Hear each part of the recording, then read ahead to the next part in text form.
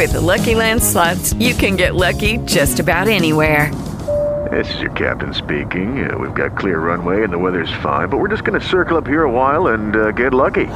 No, nothing like that. It's just these cash prizes add up quick. So I suggest you sit back, keep your tray table upright, and start getting lucky.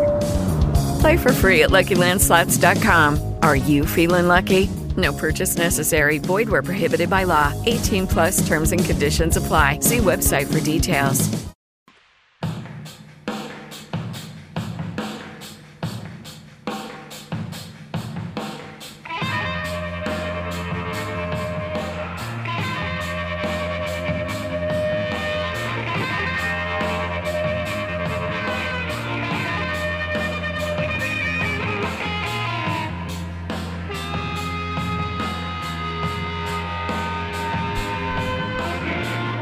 Every day that the Key Pass works is a blessing, if you know what I mean. We are back at it, 9:07. Dave Logan, Rick Lewis, and Kathy Lee, good morning. Hope you enjoyed your weekend. I think some probably enjoyed the weekend more than others, right? I mean, just guessing. And hi, fellas and ladies. Hi, and Dave. Men and women. Oh, hi, Kathy. Hi. Hi, Kathy. Good afternoon. What? Good morning. Good morning. I feel like it's afternoon. Well, for us. technically, it's your second show, so for most mere mortals, it might be afternoon. Weekend. You're talking about the weekend? Yeah. I can't get rid of this damn cough, and it's killing me. I do not sleep at night. Do you have? Are you taking? I have 2 inhalers. I'm taking. What is it? Cody. Bronchitis? Nope. What is it? Just a cough that won't go away.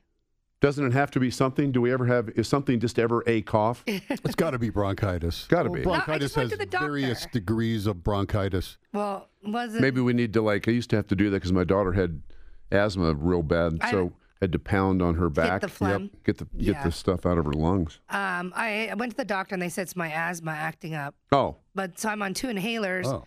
some cough medicine, and nothing's helping at this point. cold weather can exacerbate asthma, even though you think like asthma.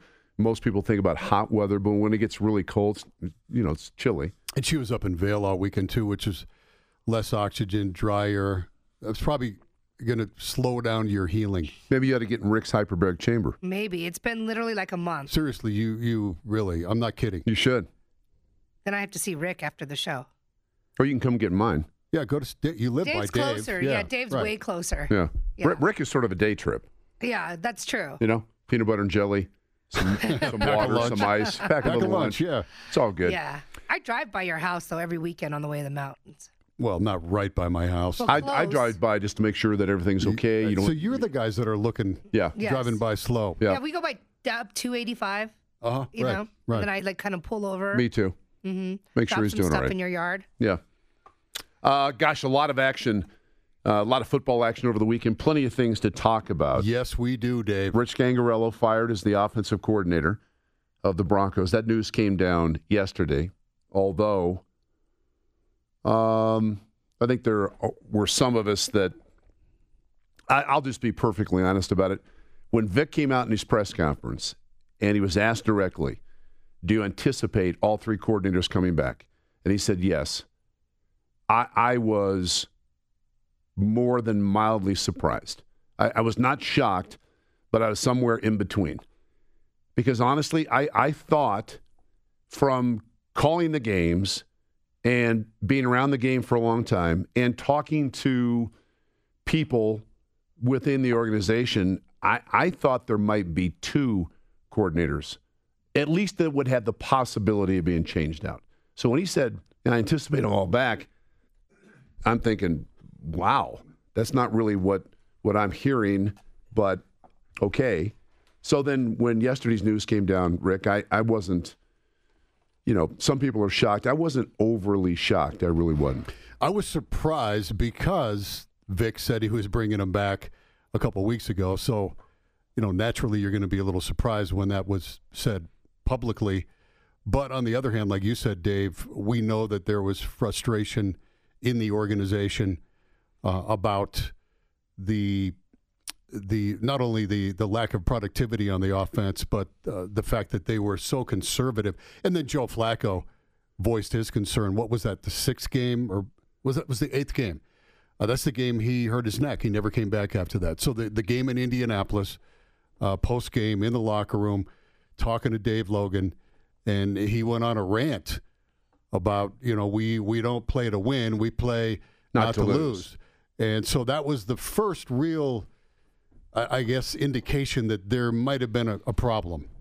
And so when you consider all that, then it's not surprising. And he was a rookie offensive coordinator in the National Football League.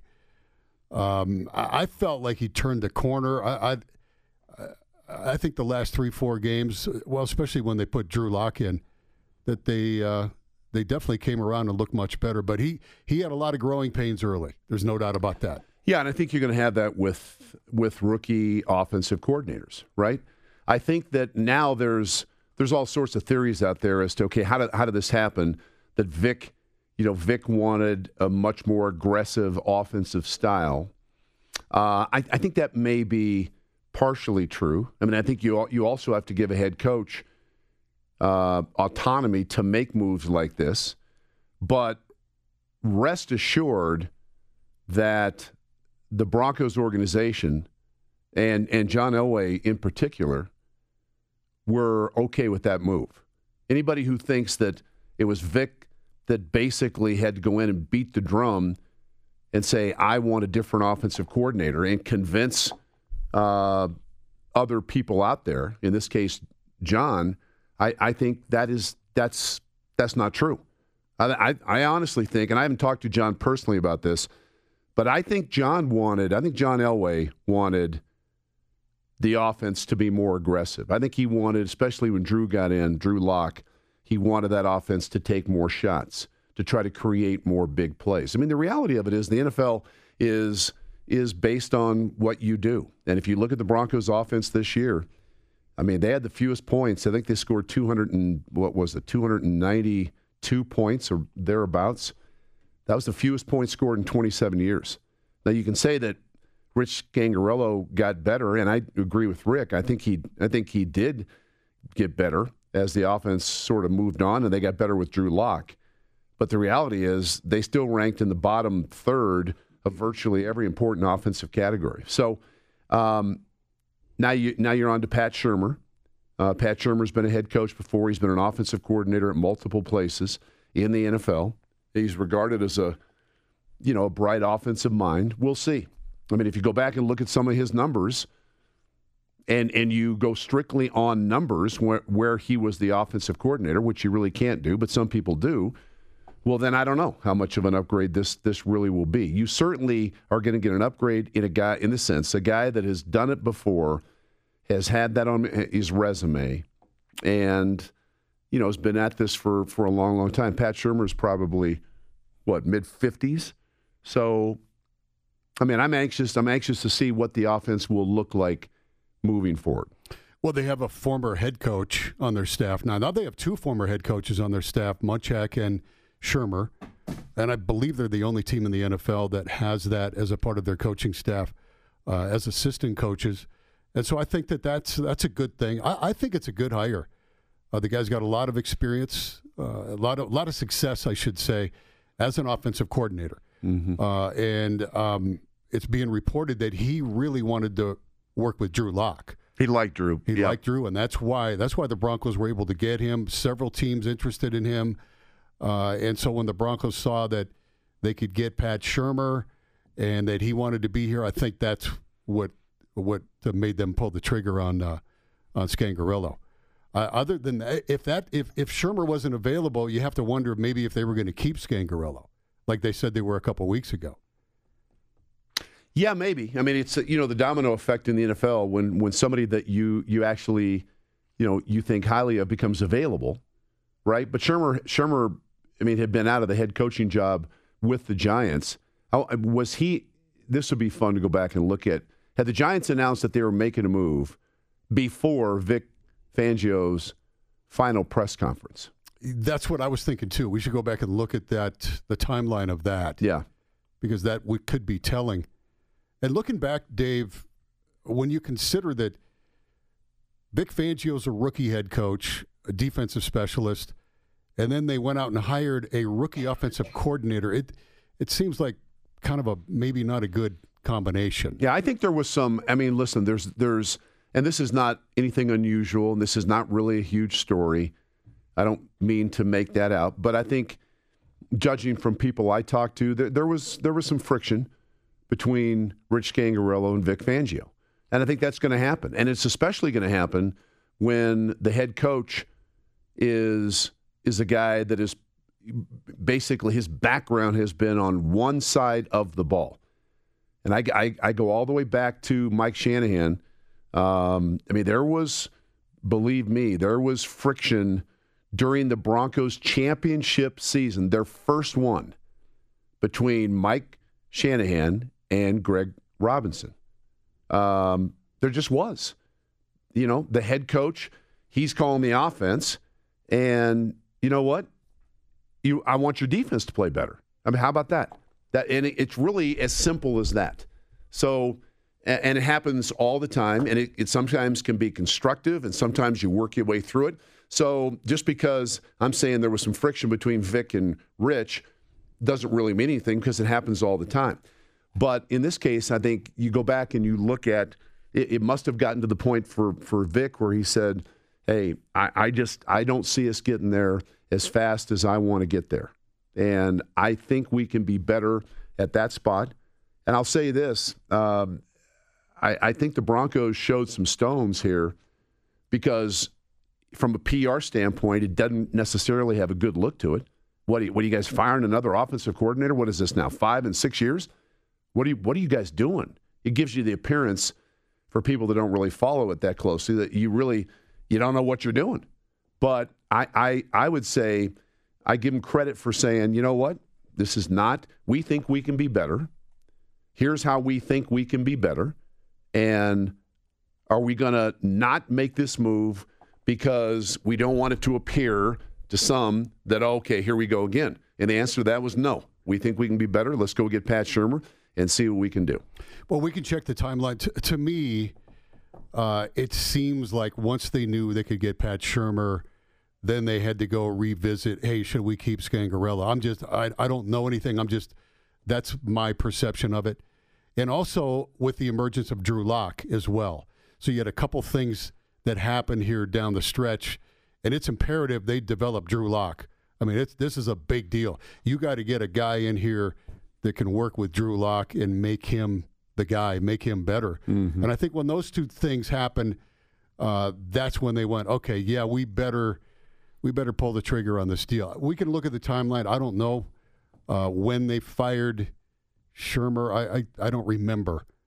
But I think it's probably about the same time that they made the statement about Scangarello. We'd have to look. Pat Shurmur was going to be the offensive coordinator of the Bears had he not taken the OC job with the Broncos. So for whatever that's worth. I also think if you look at Pat Shurmur's offense in New York, I mean, they were predominantly a shotgun team. Their quarterback was in the shotgun a bunch. So we'll see. It goes against the idea, I think. Rich Scangarello came from Kyle Shanahan, and Kyle Shanahan came from Mike Shanahan and Gary Kubiak and all those things. So I think the idea when they brought Rich Scangarello here was that we're going to morph into what the Niners offense looks like, and we're still going to be able to run the ball. We still want our guy under center a great deal of time. And maybe this is as plain as seeing Drew Lock for 5 games and seeing how he played, that the powers to be said, you know what, we've got to be able to do some of. Okay, round 2. Name something that's not boring. A laundry? Ooh, a book club. Computer solitaire, huh? Ah, sorry, we were looking for Chumba Casino. That's right, ChumbaCasino.com has over 100 casino-style games. Join today and play for free for your chance to redeem some serious prizes. ChumbaCasino.com. No purchase necessary. Void where prohibited by law. 18+. Terms and conditions apply. See website for details. What teams like Kansas City are doing. I mean, Pat Mahomes is not under center too much. Now, Drew Lock is not Pat Mahomes. May never be. Probably won't be. I mean, probably, because you're talking about one of the elite young quarterbacks I think that this league has seen. He's got such a tremendous skill set. But I just think the Broncos came to the conclusion, Vic Fangio, John Elway combination, whatever, that, you know what, we got to take advantage of this young guy. And I'm open-minded enough to think, okay, we've got to do things differently on offense. What we did last year just didn't work, and we're gonna blow this thing up and try to do it a little bit differently. That makes a lot of sense, Dave. It does. And I'm wondering the future of Rich Scangarello in the NFL. He'll get another job somewhere in some role. Will he get another OC job? I think he will. I think eventually he'll work his way into that role again in the next couple of years. I felt like he was a really bright guy. I don't know what he was like to work with. I never got a chance to talk to him, ever. Yeah. Did you ever interview him? I met him. I didn't interview him for the radio. I don't know what his personality was like or whatever, but it felt like he was really a smart guy. He just had, it just takes time. You need experience in these positions, and he didn't have any. And maybe that was the biggest mistake right there.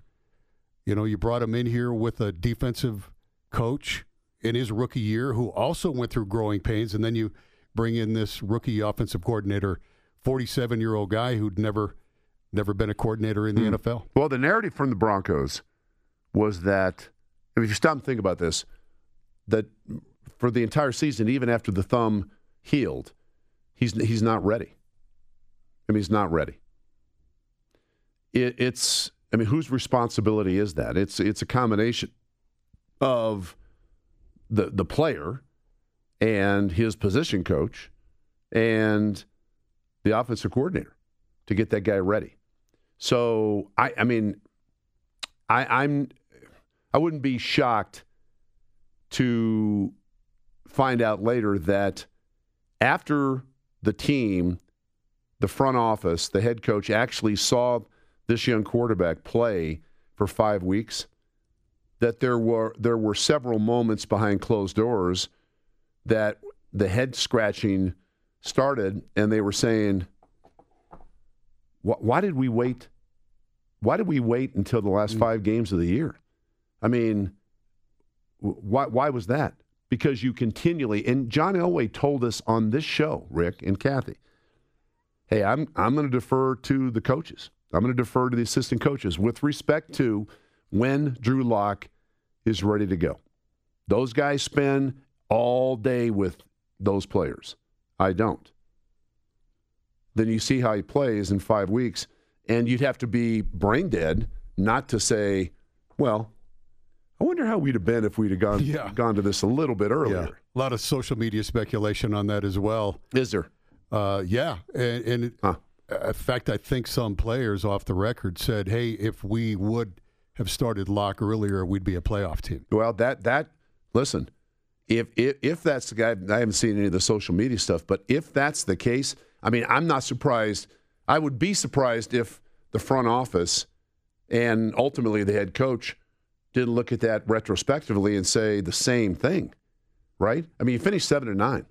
He wins 4 out of 5 games that he plays. I'm not saying he didn't have room for improvement. He does, but they were different with him in the game. The narrative from the team was he's not ready. Well, what's that mean? Well, he's just not ready. He hadn't taken snaps under center. He's not ready. John Elway told us, in fact, maybe we can find it. He told us on this show when I asked him, he said, I'm going to defer to the assistant coaches on that. They're going to tell me when Drew Lock is ready. So, all sorts of different things. We've got NFL action to talk about, some great action this week. What in the world, Bill O'Brien, what did Bill O'Brien do last night except drink heavily? My good Lord. Yeah, that was... There's not enough scotch in the bar. What a horrible meltdown. Oh, horrible. Of epic proportion. Yes. We may never see a meltdown like that again in our lifetime in an NFL playoff. I believe that's the first time an NFL team went down 24-0 and was leading at halftime in history. It's also the first time that a team in NFL playoff history was down by 20 and came back and won by 20. I mean, stop and think about that. They outscored the Texans 51-7. Yeah, you're up 24-0 in the second quarter in the playoffs. You have to win that game. What do you got? I wonder if that cost him his job. Well, we'll find out. It might. We'll find out. We got a lot of things to talk about. Clemson and LSU coming up tonight as well. 9:26. This is KOA. We're back at 9:37 on this Monday morning. Plenty of things to digest. Broncos have a new offensive coordinator. It is Pat Shurmur. Rich Gangarello is fired. One thing before we bring on Mike Klis. The Cleveland Browns, and about 3 people here in town care about this, and I understand that, but the Cleveland Browns hired Kevin Stefanski as their head coach. I'm going to take 10 seconds here just to lament for a minute. Nothing personal against Kevin Stefanski. I hope he turns out to be a great coach. 37 years of age. Good luck. I hope he can get things turned around. But really? I mean, seriously? Is that worse than the Joe Judge one? Well, I mean, he was an offensive coordinator this year, but you look at the Vikings offense. Did anybody really like the Vikings offense? I mean, God bless Gary. I love Gary, but really, that's your guy. I mean, that's the new head coach in Cleveland. That's what Browns fans have to be excited. I mean, there were other candidates. You had Josh McDaniels. I would have taken him. You had Eric Bieniemy. I would have taken him. You had Robert Saleh from the Niners defensive coordinator. Hell, I would have taken him. Just saying. Get it off your chest. I just did. Man. I just did. Yeah. I just did. All right. There you go, Yayini. Mike Klis, sponsored by Coloradans for Responsible Energy Development. You can get the facts on how oil and gas is benefiting Colorado and all Coloradans at cred.org. That's CRED.org. Not many times that, something happens with the Broncos that is more than just a little surprising. I'm going to get Mike's taking some truth serum. He drank it at 9 a.m. Hopefully it works within 40 minutes because it's 9:40. So we welcome Mike to the show. So after drinking the truth serum, did that surprise you yesterday in terms of the news that the Broncos were moving on from Rich Gangarello, especially after Vic Fangio said there would be no changes in any of the coordinator spots? Yeah, yes and no, because before the last game against the Raiders, I was told they were going to look around to see if there was an offensive coordinator they liked. But then when 2 weeks went by, I thought that maybe they didn't like anybody out there and they were going to stick with Rich Gangarello. So, yes and no. I knew at various points they were disappointed with Rich last year. I think that the low point for him was after the first Chiefs game when the offense was just abysmal. If you remember, they scored, I think, on their opening drive, and then were terrible after that. They just looked overmatched. It's unusual in an NFL game that one team looks overmatched. Sometimes they don't play well. Their guys play better than your guys, but unusual to see that look, and that's how they looked. Yeah, and I mean, I think with 2 minutes left to go in the first half, they were walking up to the line. Maybe even in the fourth quarter, they were walking up to the line when they should have been in a hurry up. They were behind 2 or 3 touchdowns. They weren't out of it, but but I thought he rallied, guys. I thought he rallied when Brandon Allen came in. Had sat for 4 years and got his first start. I thought he came up with a nice game plan and got the new quarterback ready and played well against the Cleveland Browns. That first half against Minnesota with the deep shots. From what I understand, Fangio put the deep shots into the game plan against the Vikings. And then with Drew Lock, even though they had less yards with Drew Lock, I thought the fact that he was hurt all year, and I know they were concerned about putting him in there because of his knowledge of the playbook and the systems, and they devised that play sheet band that pretty much covered up his left arm. And they got Lock to play pretty well. I thought Scangarello had started to improve. He started to get the feel of play calling. And so, I was a little surprised that they didn't give him a second year for continuity for Drew Lock when it seemed like, they were getting better at the end of the year. We're talking to Mike Klis, one of our Broncos insiders. Do you know what the relationship was like with Drew Lock and Scangarello? And do you feel like Scangarello got credit for Drew Lock's 4-1 record down the stretch? Or did he get blamed for not having Drew Lock ready earlier? I can say that I don't think they gave much credit for 4-1. That's pretty obvious right now. But they had a good relationship, though. I think Scangarello wasn't sure about Drew Lock in training camp and preseason. I think they were concerned that Lock wasn't picking things up quicker than he was, and you heard that in comments from Fangio during training camp that he didn't think the college system that he was in necessarily got him ready for the pro game. So there was, I think Scangarello had some concerns about Drew Lock early. I think he warmed up to him when Drew Lock became his guy. I think Scangarello was all in. So I don't think that was the problem. It'll be interesting to see how Shermer works with Drew Lock, but Fangio and Elway kept saying they have to become an offense that scores 30 points a game if they want to beat the Chiefs in the AFC West. And they thought they were too far away from that. And they wanted to see if a new offensive coordinator with more experience could take the next step towards that. They have a long way to go to 30 points a game. They're at 17.6 right now. So, 22 points a game is a big leap for this offense. And we'll see what happens here. Yeah, I made the comment, only one team when the playoffs first started, one team in the playoffs this year that averaged less than 23 points a game, and that was the Buffalo Bills. I also, we talked a little bit earlier before we had you on, John Elway said here on this show, responding to a question in terms of how would he know if, and I'm paraphrasing, how would he know if Drew Lock was going to be ready to go? He said, I'm going to listen to the offensive coaches. I'm going to listen to the coaches that are in meetings with him every single day. They'll tell me when he's ready. Again, hindsight being 20/20, but he comes out, he's 4-1. He did a lot of good things. And you and I talked about this on the air and off the air, they seemed reluctant to embrace him, at least from my standpoint, for a lot of time until he started playing. I couldn't quite wrap my head around why. But I'm just wondering now if after what they saw during the 5-game stretch, anybody out there named Elway and Fangio said, basically, well, what the hell? I mean, why did we not go to this guy a little bit earlier? Because we were told he was not ready to go. That's a theory of mine. I think that's a pretty good educated theory right there. I think the same thing. I think Locke could have played after Week 8, after the Indianapolis game. And if you remember, they didn't even activate him. They didn't even start his practice clock.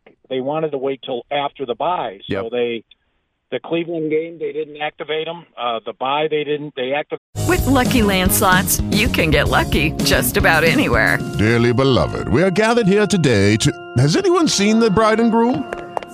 Sorry, we're here. We were getting lucky in the limo and we lost track of time. No, Lucky Land Casino, with cash prizes that add up quicker than a guest registry. In that case, I pronounce you lucky. Play for free at LuckyLandSlots.com. Daily bonuses are waiting. No purchase necessary. Void where prohibited by law. 18+. Terms and conditions apply. See website for details. Activated them for practice the week after the bye, and they could have got him ready to play 3 weeks early. I even wonder if the whole IR thing. It wasn't a torn thumb, from what I understand. I know the thumb bothered him, but was IR even a decision made because of what the coaches felt of Locke's readiness as he came out of the preseason?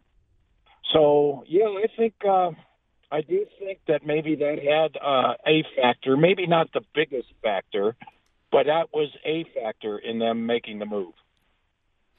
Mike, good enough. We will let you go and you think, before we let you go, do you think there are any other coaching changes coming on the Broncos staff? Yeah, well, went from 0 to 2. Brandon Staley was a surprise. Someone on the Rams, that's a big leap for the Rams. To think Brandon Staley can be the defensive coordinator, but they're young-minded over there, and someone went to bat for him, and Staley left. Yes, I think with Shurmur, I think there might be, not Munchak or the top position guys, but I think on the underlying, I think on the offensive side, I think there will be changes. Shurmur will be able to bring in a guy or two that he believes in. Good enough. Mike, thanks. You got it. Mike Kliss, sponsored by Coloradans for Responsible Energy Development. Get the facts on how oil and gas is benefiting Colorado. And all Coloradans at cred.org. That is CRED.org. Dave, back to your Cleveland Browns mini rant. When you think back to last week, we were talking about Josh McDaniels having an interview on Friday, and I mentioned I thought the timing was a little strange. Stefanski was still, they're still in the playoffs, so they can't really hire him. And I just thought the timing was a little odd. And so when I heard that McDaniels had the interview and they sent him home and said, we're going to think about it for another day, you could see that McDaniels wasn't going to get the job at that point. I'm starting to think they may have really had their eye more on Stefanski than McDaniels. I'm starting to think that Paul DePodesta, who is the analytics chief for the Browns, has much more sway in the organization than, at least from an outsider's perspective, than I would like him to. I think there are people back there that are absolutely certain the reason Josh McDaniels didn't get hired was that he wanted to make several changes within the organization. My point is, if I'm Jimmy Haslam, don't you think you need to make sweeping changes within the organization? I mean, did you see how they played last year?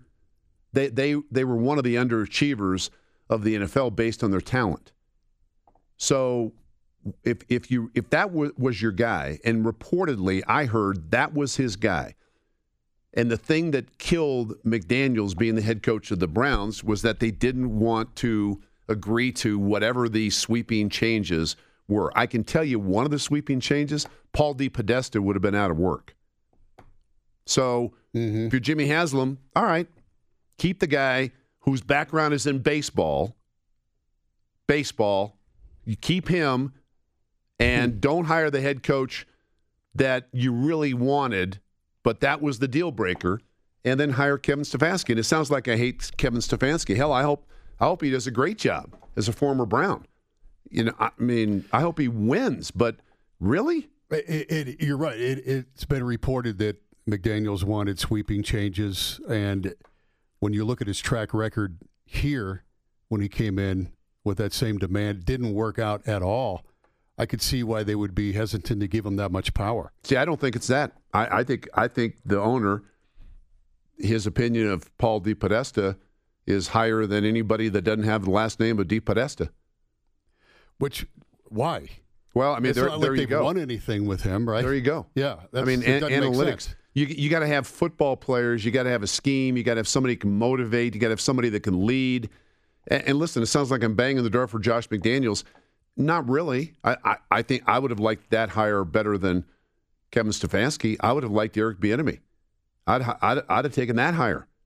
I mean, Kevin Stefanski's been he's been at the Vikings his entire career. Been an offensive coordinator basically 1 year. And he had Gary Kubiak to lean on this year in Minnesota. If that didn't look like the Broncos offense of the mid-'90s in many, many ways, I don't know. So you're going to go there with Baker Mayfield as your quarterback. You're going to try to run him under center and in the running game and boots. I don't know. Again, nothing against Kevin Stefanski personally. It just doesn't make a hell of a lot of sense, except now I can buy into the theory. Well, it does because it's the Browns. Unfortunately, yes. It's the team that I played with for the overwhelming majority of my NFL career. Yeah, I sense your frustration, and I don't blame you. They just never seem to get it right. They don't. They just don't ever get it right. It doesn't matter who owns the team either. It doesn't matter. We'll see. Who knows about Stefanski? He's obviously highly regarded by some people, but I don't know why he would be the guy. I don't either. And there's been some strange hires this year in the NFL with the Joe Judge and I now agree. Stefanski. And I agree. And we're starting to see that last year too. Zach Taylor, the Bengals. We're starting to see guys going outside the box now on some of these head coaching hires, and we'll see how they work out. Yeah, sorry, Dave. 303. Well, listen, Sorry. I mean, both the other Browns fans, two of you here in Denver, plus me. Millennial Grant's a Browns fan. Well, Is he really? Okay. I think not the Browns, but I think a lot of people here with the McDaniels wanted to know if he was going to go there. So. Yeah, again, I don't have. This is not about me banging the drum for Josh McDaniels. But I think this is people about here- me banging the drum like, what the hell? Yeah, I get that. Don't you think people here don't like Josh McDaniels, though? Well, sure. I mean, obviously. So they were probably happy he didn't get the job. But if you asked me, just based on face value, who would have a better chance to succeed in the NFL in terms of as a head coach, Josh McDaniels or Kevin Stefanski, I would take Josh McDaniels. I totally agree with you. But on the other hand, if I'm the owner and Josh McDaniels comes in and said, I want a clean house, I probably don't go there. Well, again, for that now reason alone. you've gone from sweeping changes to clean house. I'm telling you, the single biggest change, and all the other changes were ancillary, was that Paul D. Podesta would not have final say. Josh McDaniels would in terms of personnel and who was on the team and who wasn't. So they must, Jimmy Haslam must, you know, it must be a Jerry Jones and Jason Garrett sort of relationship. I don't know. Maybe Josh should have spent the night over at Haslam's house. Maybe, you know what? Maybe he should have worn one of those big robes. That's maybe what I'm saying. Stefanski did, and you don't know. Maybe he slept with a long T-shirt. Maybe Yeah, with he no did. pants There you on. go. You know, I no think we britches. figured it out. Dave, you should have been called for the interview. Could have been that simple. I mean, it really could have been. 9:55 is our time. Couple hours to go here. Dave, Rick, and Kathy. This is KOA.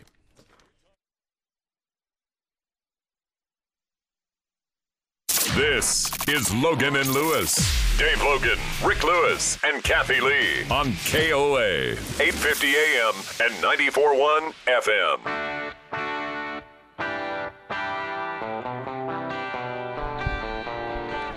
We're back 10:06 on KOA. Good morning. Dave Logan, Rick Lewis, and Kathy Lee. We're not going to talk about football the entire show, but I do want to say congratulations to my former teammate and roommate, Bill Cowher, who over the weekend was selected to go into the Pro Football Hall of Fame. Yep. Congratulations. Jimmy Johnson also selected to go into the Pro Football Hall of Fame. It does, and I'm biased about Bill because we're great friends, but it does beg, I think, with those two guys going in, and I'm good with both of them, but there's some guys that aren't in that, I think should be in. One of them lives here in town. I think Mike Shanahan should be in. I don't get why he's not. I think Tom Flores, you could make a case for Tom Flores. Tom Flores won 2 Super Bowl championships, right? I mean, go back and look at Jimmy Johnson's, Millennial Grant, maybe you can do this. Jimmy Johnson was a hell of a coach in college, and then obviously very good coach in the NFL. But I think his total number of wins in the NFL is like 80 something. I don't even think he has 100 wins. I don't think. I don't think he coached very long. Well, no. And he got out, yeah. So the Pro Football Hall of Fame is not, and again, I don't have any issue. I think Jimmy Johnson was a hell of a coach. But the Pro Football Hall of Fame is not to take into consideration, not supposed to, what anybody accomplished in college. It also is not to take into consideration, I don't think, your career as a player, if in fact you're being voted in as a coach. I mean, Bill was a special teams player. Wasn't he your former roommate? Yeah, I said that. Yeah, former roommate. Cool. So, I mean, Bill won, I don't know, Bill's team won, I don't know, 150, 160 games. I mean, won a bunch of games. His winning percentage was very good. largely due to the largely due to the fact that he stayed in Pittsburgh. He only coached in Pittsburgh.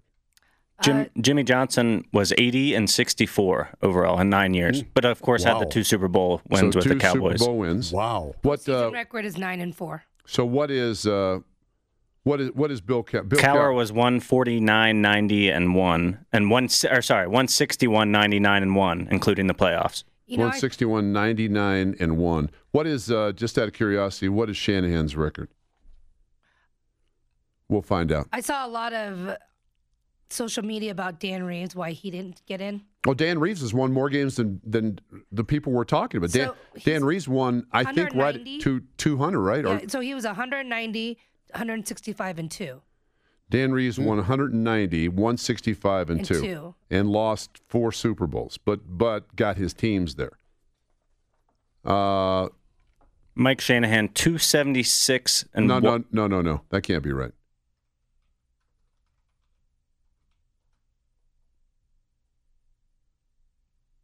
No. 170 and 138. 170 to 138.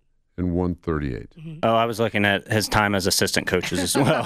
That doesn't really matter. Yeah. So, I mean, there's the deal. Jimmy Johnson won 2 Super Bowls, NFL only, and was 80-64. Bill Cowher won 1 Super Bowl, got to 2, was 161-99-1. Mike Shanahan got to 2, won 2, 170-138. So Dan Reeves took his team to 4 Super Bowls, 190, 165. Is Marv Levy in? Marv Levy's in, is he not? I don't know. I think he is. I mean, it's just things to ponder. And I was happy for Bill. I texted him. We texted back and forth. I mean, really cool. I mean, really good for him. Jimmy Johnson was a hell of a coach. I'm not saying those 2 guys don't deserve to be in, but if Jimmy Johnson's in, winning 80 games in the NFL and 2 Super Bowls, Mike Shanahan should be in, winning 170 games and 2 Super Bowls. He'll get in eventually, but you're right. He should be in now.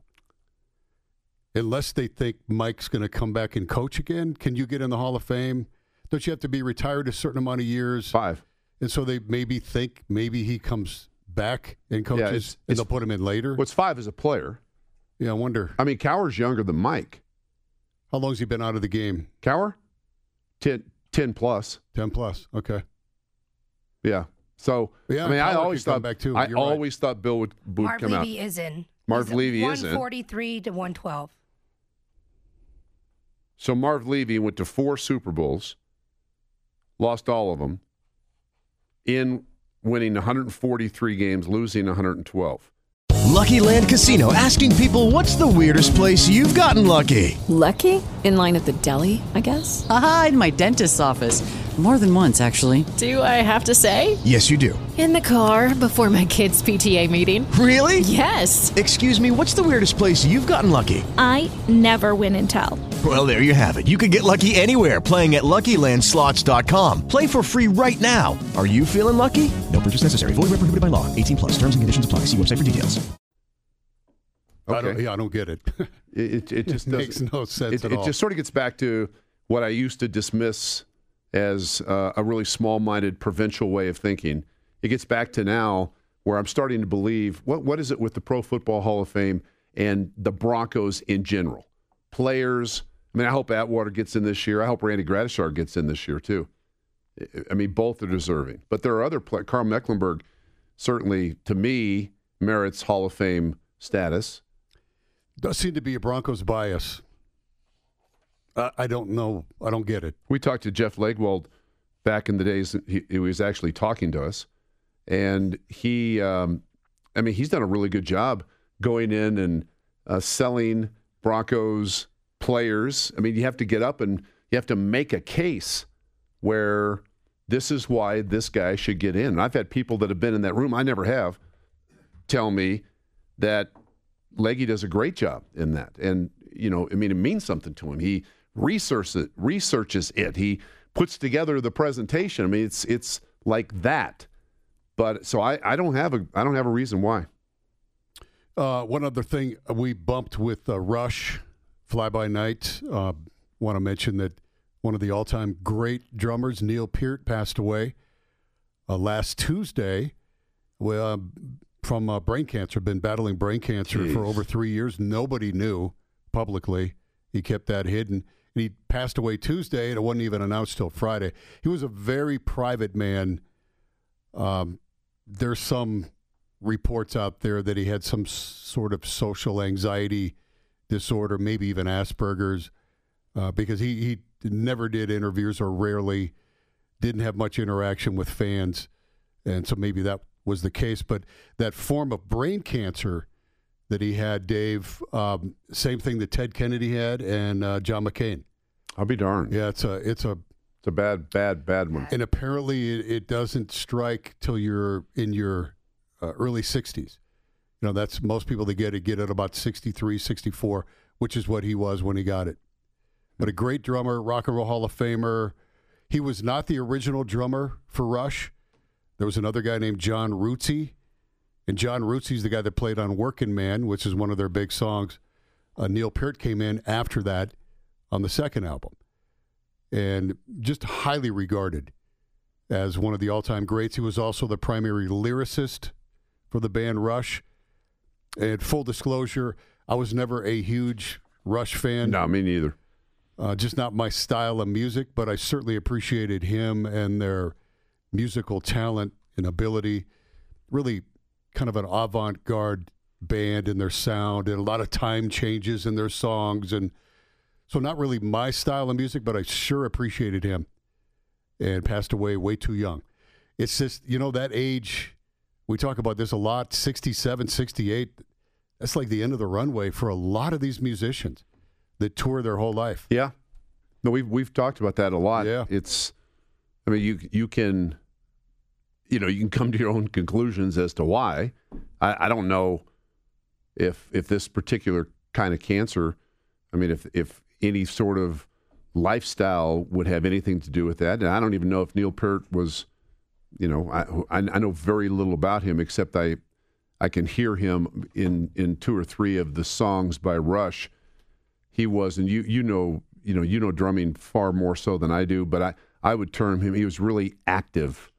Yeah. The drumming part of Rush was really active. Yeah, he really was the sound of the band on the drum kit. And he was a guy that would at times have like 40 drums on stage and 25 cymbals, and he'd play them all. To me, that's just so far out of my league. I can't even imagine what that would be like to be that good, where you could play 40 drums on a song, or I'm sure he didn't do it every song, but Crazy. But it's just phenomenal, the talent he had, and kind of a tragic life too. His 19-year-old daughter got killed in a car accident. I think this was in '96, and then 10 months later, his wife died of cancer. Jeez. Or 97. Thank you, Grant. And then he quit. He quit the band, said, "I'm done. Consider me retired." He bought a motorcycle and rode for like 2.5 years. He wrote a couple books about that. It was called Ghost Rider. He said he was a shell of a man. He had nothing inside. He was dead, basically, like Walking Dead. And so he got on a motorcycle to try to find himself again. And he rode that motorcycle he said, I rode it till I was done. 55,000 miles, 2.5 years later, from North America down into South America, back up. And then when he came back, he was healed. And he decided to go back out. In the band. Got back and got the band going again. Who replaced him? They didn't do anything. Oh, the band did. They were done. They were done too. But then he came back, and then they had another good long run together. They sold a ton of records. I don't know how many. Might have been 100 million, but only had one song that cracked the top 40. One song, and that was New World Man, number 21, is the highest charting song they ever had. But they've got this really just voracious cult following. Oh, yeah.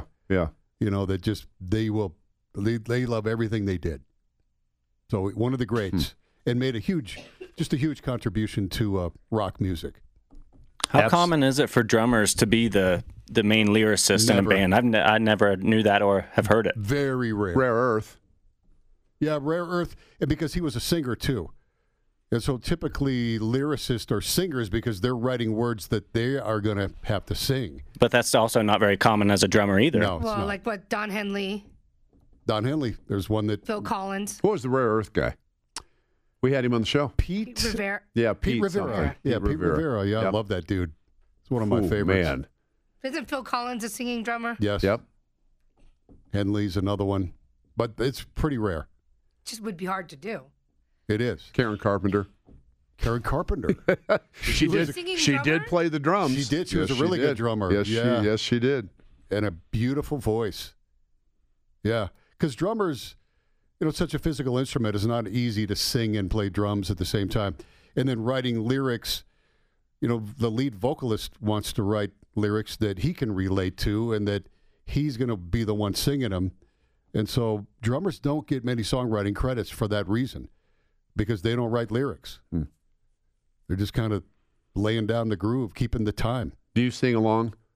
Yeah, I find myself doing that. Yeah. You don't have a microphone there, though, do you? At times I do because sometimes I if it mainly as a speaking mic. Yeah. To talk to the crowd between songs. So I have to watch it because if I forget there's a mic there and I'm singing at the same time, right, I could probably train wreck the people up front. I got some really good vocalists in my band, so I got to watch it. Would you sing harmony? No, I would probably just sing the root. You let me sing the harmony. Yeah, we could do that. You know what I mean? I get on the air drums behind you. Let's get to like I said, man. We'll get you some percussion instruments. Yeah. We'll give you a mic. Yeah. And you can do anything you want. Yeah, that's a scary idea. That's a scary idea. We'd have fun, man. 10:20 is our time. By the way, listen for your chance to win $1,000 every hour on the hour. That's taking place weekdays 5 a.m. to 7 p.m. Just listen for the keyword for your chance to win. It is money on the hour on KOA. I asked you this off the air, and you shook your head no. Bill Do you think O'Brien, the answer is going to be any different? Well, maybe you've had a chance Bill to think about O'Brien. it. Bill O'Brien, that meltdown yesterday of epic proportions to Kansas City. They go up 24-0, and they're behind by halftime, and then get blown out of the game. And he had a couple questionable decisions in that game. Do you think there's a chance he loses his job? And also factor in he's apparently pretty difficult to work with and be around. I think the only way that the Texans make a change is if ownership concludes that we have Deshaun Watson, who is a fabulous player, and we're not getting the most out of him. I mean, Deshaun Watson is a great player. That's the only way he's won 4 out of 5 divisional titles. I mean, they won a playoff game this year. But, I mean, the only questionable call, I know that people look at the fake punt on your own 30. I don't mind that call because he needed something to sort of stem the tide a little bit. But the call that I thought he missed on was the 4th down and about 2 inches on the Chiefs, 13-yard line, wherever it was. And Deshaun Watson, you could see he wanted to go for it. And they call a play, then something happens, snap clock running down. He takes the timeout. So I'm thinking they're going to talk about this. They were able to run the ball in Kansas City, right? Kansas City's best defensive lineman didn't even play. You're ahead 21-0. He says after the game, I always thought we were going to need 50 to beat this team. Well, you're ahead 21-0. You got the ball on their 13-yard line, 10:24 to go in the first half. You score there, brother, and they really, Kansas City, they were on their heels just with what happened. You go up 28-0, but he settled for a field goal. He kicks off. Hardman runs it back 70 yards. 3 plays, they score. Now it's 24-7. And on the next drive, he goes for the fake punt. Kansas City stops him 3 plays later. Now it's 24-14. And the body language of the Texans at that point, I mean, it's 24-14. And I'm thinking, you know what? They're going to lose. They're ahead 24-14. But just the body language And then the next kickoff, they fumble. The Chiefs get it. Boom, they score it. Now it's 24-21, and the body language is even worse. They just sort of spit the bit. Yeah. So to me, it was a team that didn't really deep down believe they could win. They were hoping to win. Yeah, we like how we start. But when it got tough and the Chiefs, and now the crowd's in it, and here comes this juggernaut of an offense, I thought Houston defensively shrunk. I really did. And maybe that's on the coach. Well, I mean, that's why guys make millions and millions of dollars. No question about that. Let's talk to Kai in Otis, Colorado. Hi, Kai. Hey, Logan, Lewis, and Lee. How are we this morning? What's up, Kai? Good. Not much. This is more directed for Rick. A couple of small things about Neil Peart. Did you know that he actually had a very difficult time getting his motorcycle license? I didn't know that, no.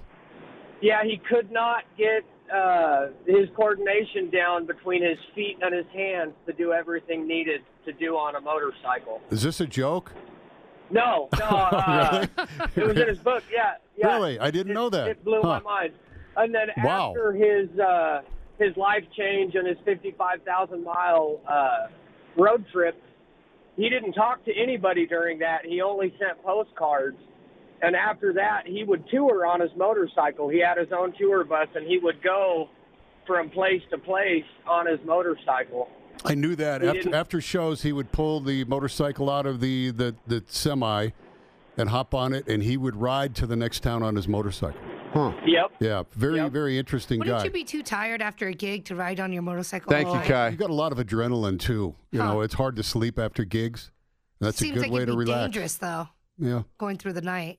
Yeah, well, definitely a danger out there. For sure. Kai, thank you.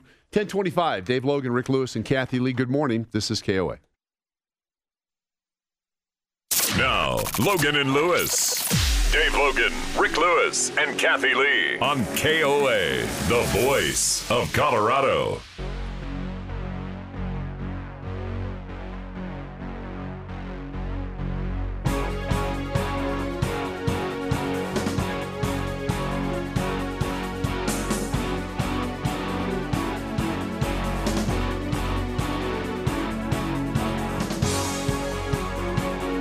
Lucky Land Casino, asking people, what's the weirdest place you've gotten lucky? Lucky? In line at the deli, I guess? Aha, in my dentist's office. More than once, actually. Do I have to say? Yes, you do. In the car before my kids' PTA meeting. Really? Yes. Excuse me, what's the weirdest place you've gotten lucky? I never win and tell. Well, there you have it. You can get lucky anywhere, playing at LuckyLandSlots.com. Play for free right now. Are you feeling lucky? No purchase necessary. Void where prohibited by law. 18+. Terms and conditions apply. See website for details. We're back 10:37 on KOA. Dave, Rick, and Kathy. 303-713-8585. You shocked me of the day. Okay. All right. Who's more shocked? You with that information or Bill O'Brien watching his team melt down in the second half?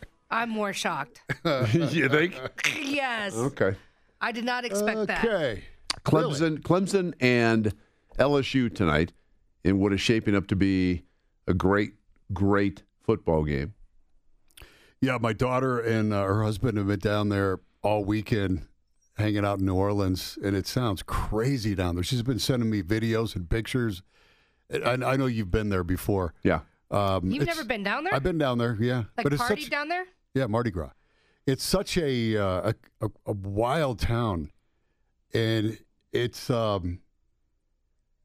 she'd never been there. She's been blown away. She may never want to go back. I don't know. I've been to bachelorette parties down there, multiple. Yeah. And weddings down there. It's just crazy down there. It's crazy. We had a police escort from the St. Louis Cathedral down there to where the wedding was going. And we're talking 500 people being police escorted out of downtown New Orleans. Why? What? How come you? They and they almost had Van Morrison play that wedding. Oh, wow. Big people down there. Can you say who it was? Not on air. I'll tell you off air. Okay. I think we're going to get Jordan on next hour to give us a little bit of the flavor of New Orleans. And she's picked up a really dumb, like, Southern accent. Not a New Orleans accent? I don't know what it is, but I played you that video. It's just like, sound like an old Southern woman now. Yeah, which is funny. Nothing wrong with that, though. There's something very charming about a Southern accent. If you listen to the video, though, because I wasn't looking at her, I go, who is that? It sounded like an old lady. It sounded like a larger, older woman. A larger? Yes. By the way, that came from you. How does that because sound? you have to listen to her voice on it. Can we play it on the air? I've got it on my phone. If we get her on, you'll have her do it. Yeah, I'll have her do the Southern accent thing. Because wouldn't you put her on the spot. Cajun accent from being in New Orleans more than a Southern accent? It's a Cajun. Cajun is its own accent, though. Cajun is not really Southern. No. Mm-mm. Cajun is Larry Zimmer has a little bit of that Nolans. Yeah, Nolans. Cajun. Nolans. Yes. We just listened to Coach O for LSU speak, and you get a pretty good idea of what it sounds like. Yes, he has a Cajun You accent. sound like this. And I'll play this for you. This sounds like the guy in Sling Blade. This is off my phone. I'll put it up to the microphone. And keep in mind, my daughter's 26. Yeah, she does not sounds sound like an her at all. old Southern lady. Let me see here. Well, tornado never touched down, but it picked a train right up off the tracks. Seriously, where did that come from? Yeah. Well, that's not her talking naturally. She's in full character. But for some reason, she sounds like an older Southern woman. Yeah. She doesn't sound like a 25-year-old. Mm-hmm. She's very talented. Who knew she could do impressions? That's hilarious. Yeah, right. But she's picked it up pretty quick down there. They're having a blast down there, but it's one party after another, and the town never shuts down. Well, I mean, it is the national championship, and oh, by the way, LSU is in it. I mean, those people down there have to be completely out of their minds. Yeah, it's a home game for LSU. And the French Quarter never shuts down. That's right. Remember the last time, I think it was the last time no, maybe not. A while back when the Broncos went to New Orleans, we went out. Scott was doing the game. We went out early, like late afternoon, to get a bite to eat. And people were chucking beads at you? I don't know. I don't think so. No, he wasn't in his sleeping attire, Kathy. All I know is I got to the Superdome. I think it was still the Superdome at that point. And Scott showed up, and I could still smell the night before, and he showed up and he had collected all the little umbrellas and all the little umbrella drinks that you have. We got separated like at about 7 o'clock that night, and it was one of the craziest nights. And my night was much shorter than his. It was one of the craziest nights that I've. You definitely see everything. Yeah. Oh my. Everything. Oh my down gosh. There. It's. We went to the strip club down there for my friend's bachelorette party. Yep. And it was the funniest thing I've ever seen. First of all, a male strip club, which they don't do this anywhere else but in New Orleans. Oh, male strip club. Male strip club. Now I've heard of male strippers. I've never heard of an all-male strip club. It's an all-male strip club down there. And they were doing. They don't have one of those here, do they? No. Mm-mm. They don't have them in most cities. Dragon gave me the look like, but what are you looking at me for? they're doing things that you would never imagine. That, like, I'll show you off the air what they're doing, and you will die. Huh. I'll give you, since you told the Scott story, I got a floor wax story for you. The day DIA opened, February 1995, Fox radio station did a Fox charter to New Orleans for Mardi Gras. So all Fox listeners. And so Floorwax and I are on the trip. We get to the airport, we get on the plane, and then we sat there in a blizzard for 3.5 hours on the plane. And people were already drinking like fish on the plane while we're sitting on the tarmac. And Floorwax still is a recovered alcoholic, and he was very uncomfortable being kind of captured in this tube of all these drunk listeners. Yeah, I don't blame him. And it got where, they had us going up on the PA and doing stand-up comedy on the plane. They were just trying to keep people from having a revolution and getting off the thing. So anyway, we finally take off. We fly to New Orleans, and Wax is really stressed out and uncomfortable. We land at the airport. As we're walking off the plane, there's a payphone. Yes, this is back in the payphone day. And he gets right on a payphone and calls a travel agent up. And he's like, hey, I want the first flight out of here. No, you don't understand. You got to get me out of here like now. I want to go. I don't care what I got to pay. Wow. And listeners are walking by us. These are like big fans of ours. they're walking right behind us, and they're going, "Oh my God, what happened? What happened to Wax?" Right? And he booked a flight. We basically landed in New Orleans, had lunch, and flew back home. Wow. Yeah, and so we didn't come back on the charter. Oh my gosh, we didn't come back. It was boss mad. Yeah, I'll bet. Yeah, they were. Were your fans mad? I would think. Well, I heard on the flight home, everybody was like, "Where'd they go? Like, what happened?"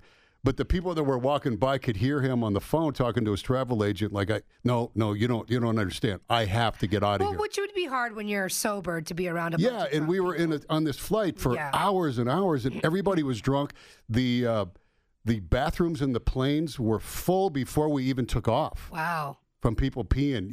There's so much beer was consumed on the plane that the bathrooms were full. So that whole flight was just really uncomfortable. I'm surprised they got everybody back on the flight to go home. Yeah, people were hammered before we took off and then wasted by the time we got down there. Wow. And so Wax couldn't take it because he's trying not to drink. It almost made him start drinking again. That might make me start drinking again after that. That's awful. And that was DIA's opening day. That was the first day they opened. What year did they open? 95. I think it was February 95. And it was, remember we had that big blizzard that day. It was like 3 feet of snow. I'm surprised you guys got out. I'm shocked we got out. But we sat there for hours and hours while people drank up all the liquor. They're always going to have that memory, Rick. Yeah. February 28th, 1995. 95, okay. So it opened the same year that Coors Field did. Mm-hmm. Huh. Yep. 303-713-8585. That's my New Orleans memory. Well, we should get your daughter on right now and ask her. Only if she's willing to do that voice. Yes. Yeah. I don't. You have her number? No. Let me text it to you. Give her a call. Because they're walking around on the streets right now. Just hanging out. What time's the game? 4? No. 6. No. 6 here. 6 here, so okay. So 8 there. So they'll all be faded. Faded by the time the game They'll rolls around. They'll probably be in the second phase of Fadedville. Oh, yeah. You know what I mean? I just texted you the number, Greg. Where you recover a little bit, you have something to eat. I wouldn't even take an start hour drinking nap. till 4. Those people, I mean, they will be out of their minds tonight. I think it's going to be a great game. It'll be a fun I think game. LSU will win, but we'll see. I do too. Clemson could pull it back I pick out. LSU in the game too. Hey, Clemson, they've won 30 games in a row. The quarterback has never played in a losing game. This is his second season in college football. It's crazy. So there's a lot of guys on the team that have never lost a game. Yeah, they got dudes too. I mean, LSU's loaded. Clemson's got dudes as well. I think it's going to be a hell of a game, but I think LSU is going to win this game. I really do. They're a, 5.5 point favorite, something like that. The strength of schedule certainly favors LSU. Yep. But both teams are loaded with talent. No doubt about it. Who's got a better defense? Clemson? I think the two defenses are fairly similar. LSU got a little bit better as the season went on. I didn't think LSU was great on defense. Clemson is not as good up front as they've been, but they're still pretty doggone good. Listen, Rick, only if she does the old woman Southern voice. Southern voice. It's a New Orleans voice. Okay. She's got that Let's down. Bring her on. This is my daughter, Jordan. Hey, Jordan. Hi. Hey, you're live on the air with Dave Logan, Kathy Lee here on our KOA show. Yes, and I heard you talking about my impression. I do need to make a clarification. Yes. That it's not a woman, it's a man. Oh, kids, I was like, why does she sound like an No old wonder we're woman? confused. No wonder. Yeah. Because your voice is so deep in it. It is. Well, I feel like everyone's voice out here is so deep. I feel like mine's getting deeper just being out here. Yeah. Well, it was a pretty good impression. I played it for them a couple minutes ago. We played it on the air, by the way. On the air, yeah. The one about the tornado. Yeah. Yeah. Yeah. So what, can you go into character and give us a little sample? Yeah, okay. All right. I can tell you about the shrimp boils, and you have to invite your mama and your mama's mama, and the train never touched down. The tornado never touched down, but it took the train right off the track. Tornado. Okay. Literally every Uber driver out here tells has you all talked that about, stuff. apparently there was a tornado that came through yesterday, 2 days ago. Oh. Wow. And so everybody's been talking about it. Every Uber driver. Have you had the beignets? No, it's we just left Cafe Du Monde. Had a beignet and a cafe au lait. I would like a beignet. Can you FedEx me some? Because the Cafe Du Monde has the best beignets ever. Really? Yes. Oh, they're so good. And there's a line out the door, of course. And Jose didn't want to stop. And I said, give it 10 minutes. Let's see how far we go in this line in 10 minutes. And, yeah, he was happy that we stopped. They are the best all around, I'll tell you that. So is everybody already partying on the streets, getting ready for tonight's game, I would imagine? Yeah, it's been since Saturday. There's so much eating and drinking happening and a lot of go Tigers. That's the safe bet is go Tigers everywhere we go because either way we're going to win. So we were talking about that. This is an LSU home game basically, but both teams are named Tigers. So I'm assuming they're talking about the LSU Tigers? Well, really either one because both are saying go Tigers and we just jump in and we're like, yeah, for sure. But it is interesting. Just I'm really trying to immerse myself in the culture, and it's just so different from anything out west. And so we were talking with one of the bartenders yesterday, and he was saying that there weren't many LSU fans here yet because it is a home team. Everybody's just going to drive down for the day, and kind of we thought that was interesting from a tourism standpoint. Is that good or bad? I don't know. And he said that they also all will bring down an RV. So they'll just come rather than staying in a hotel. He said it's a big thing that you pay like $500 for the week, and then you can park your RV. You bring all your own food, and you just like camp out. And alcohol is free and clear wherever down the streets. You can walk with it, which I also didn't know. I knew nothing about New Orleans before coming here, but yeah, it's been a good time. We're walking down the street, and I feel really cool. And with a drink in your hand. Yes, very cool. What's the drink of the game? What's everybody drink down there? Hurricanes. Hurricanes? Yes. Hurricanes, yeah. Okay. Was it Patrick's? What's the big... Patty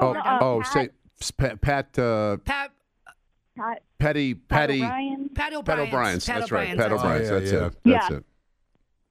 And how about food? And so we haven't gone. A couple of our friends went to Pat O'Brien's one night and had a couple Hurricanes, but I tried one. I have not drank an entire thing because it just sounds disgusting. And again, the bartender was telling us that it's equal parts grenadine and 151. So I was like, oh yeah. It's very sweet. And are they doing the beads like they do at Mardi Gras? Where they throw beads at people? I think more of like a tchotchke sort of thing, of like a welcome to New Orleans, kind of trying to give everybody the flavor of the city. It's not like people are tossing them off balconies or anything, but definitely all of the little restaurants that you go into, there's beads all over the tables, and people are wearing them because Mardi Gras is also started, I believe, last week started. Oh, so, wow. It goes through February? Yeah, there's influence.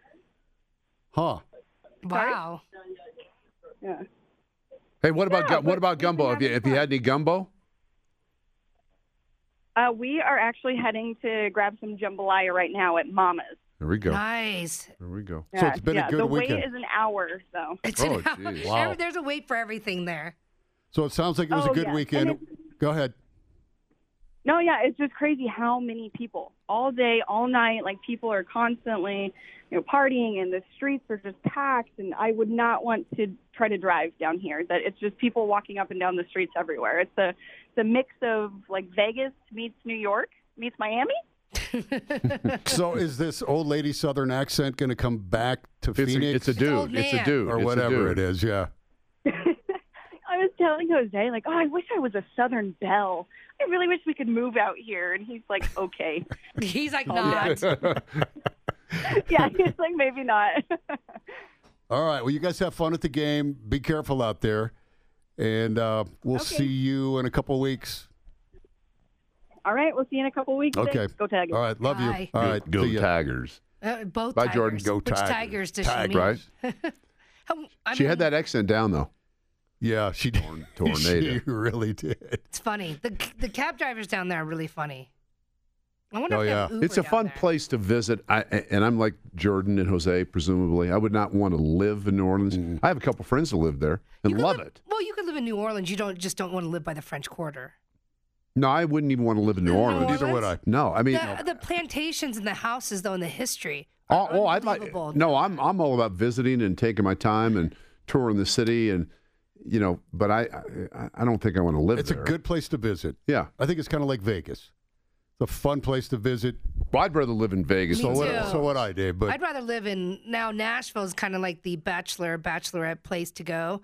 That's changed from Vegas too. Yeah, the cool sort of level of Nashville has gone up 100%. a lot lately. Yep. Is it music? Yeah. Music, because there's music in every bar. But New Orleans, there's music everywhere down there on the French Quarter. Yeah. Like every other bar you go into, there's some type of music. the culture's amazing down there. Well, the food. And that's the birthplace of jazz. Great food now. Food. And Great everything. food, yeah. too. No doubt about that. There's just, my mouth is watering thinking about those beignets. What is is that the roll thing? It's like a pastry. It's like a pastry, kind of, yeah. Okay. But it's not very sweet. No? It's kind of sweet, but not like too sweet. I'm not sure Jordan's going to FedEx you. I would love some beignet. beignets. Oh, Beignet. beignets are my favorite. 10:55, this is KOA. This is Logan and Lewis. Dave Logan, Rick Lewis, and Kathy Lee on KOA. 850 AM and 94.1 FM. We're back for the final hour of the show on this Monday. Beside Rick Lewis and Kathy Lee, I'm Dave Logan. A little rush for you.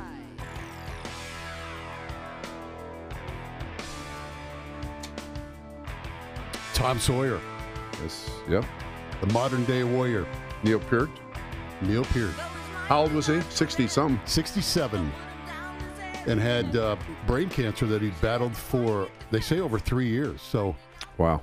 Kind of a rough ending for him. Sad. No doubt about that. That was tough. Cecilia and Parker will open this hour with you on KOA. Morning, Cecilia.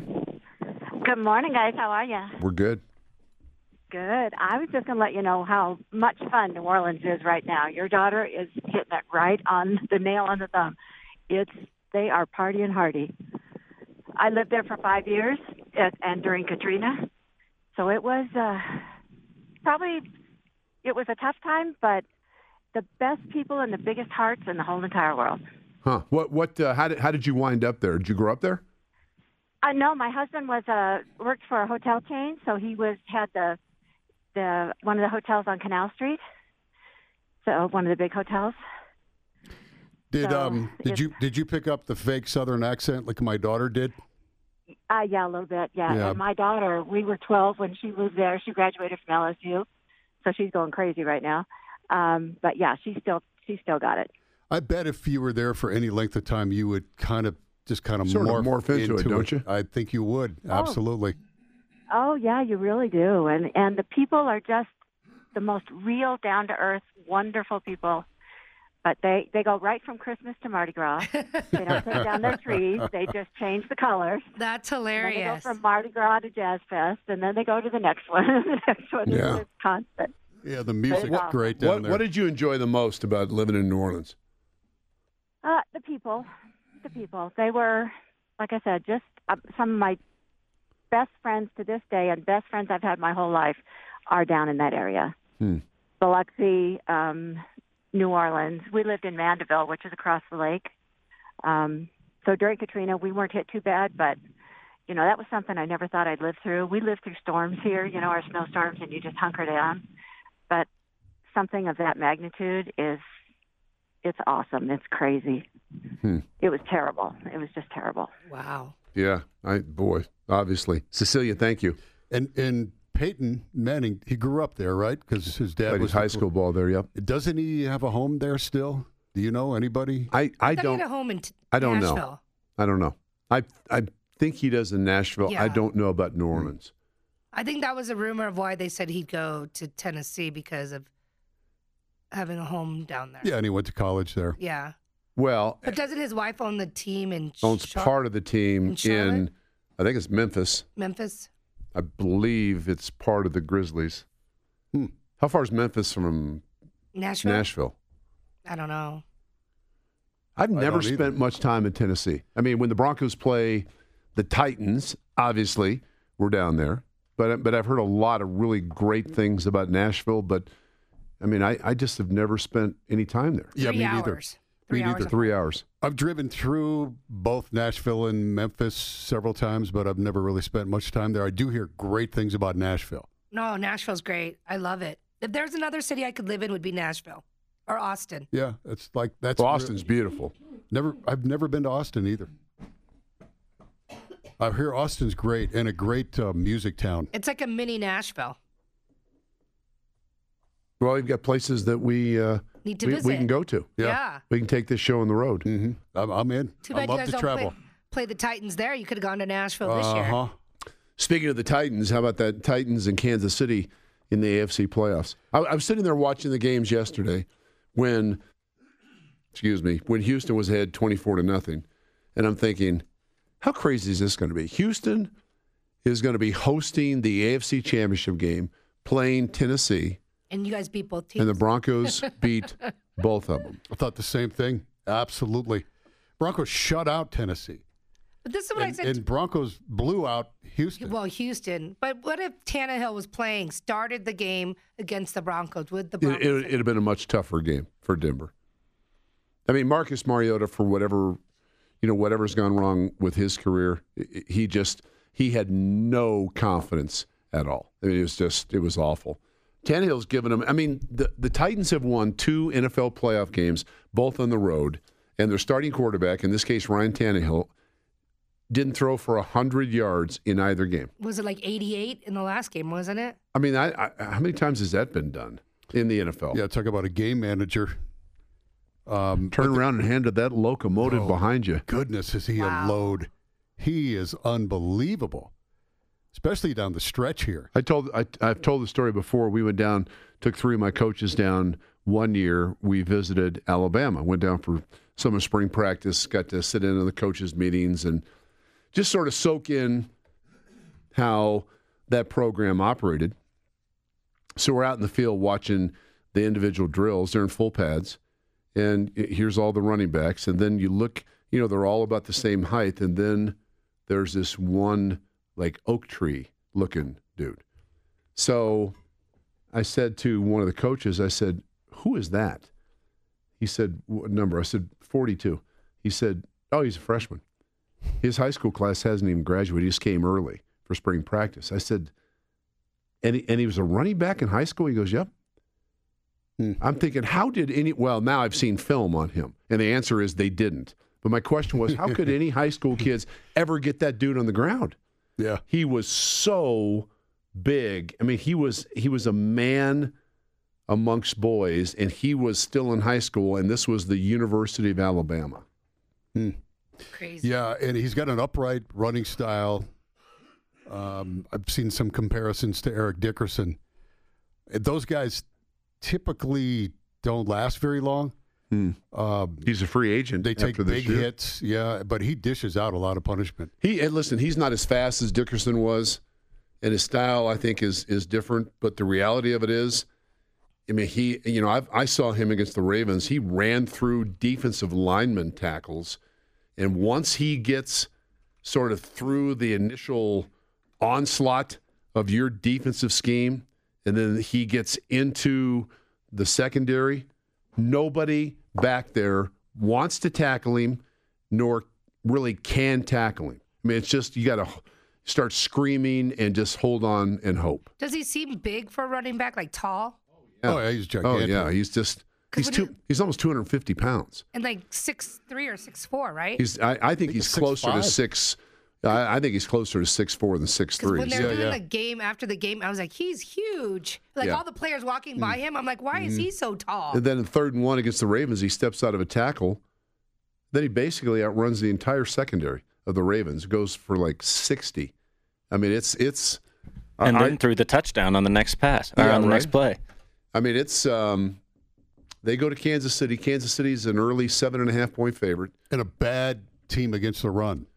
They're better. Think about that. They're better than they have been. But I think Andy Reid has to know that we've got to make these guys play from behind.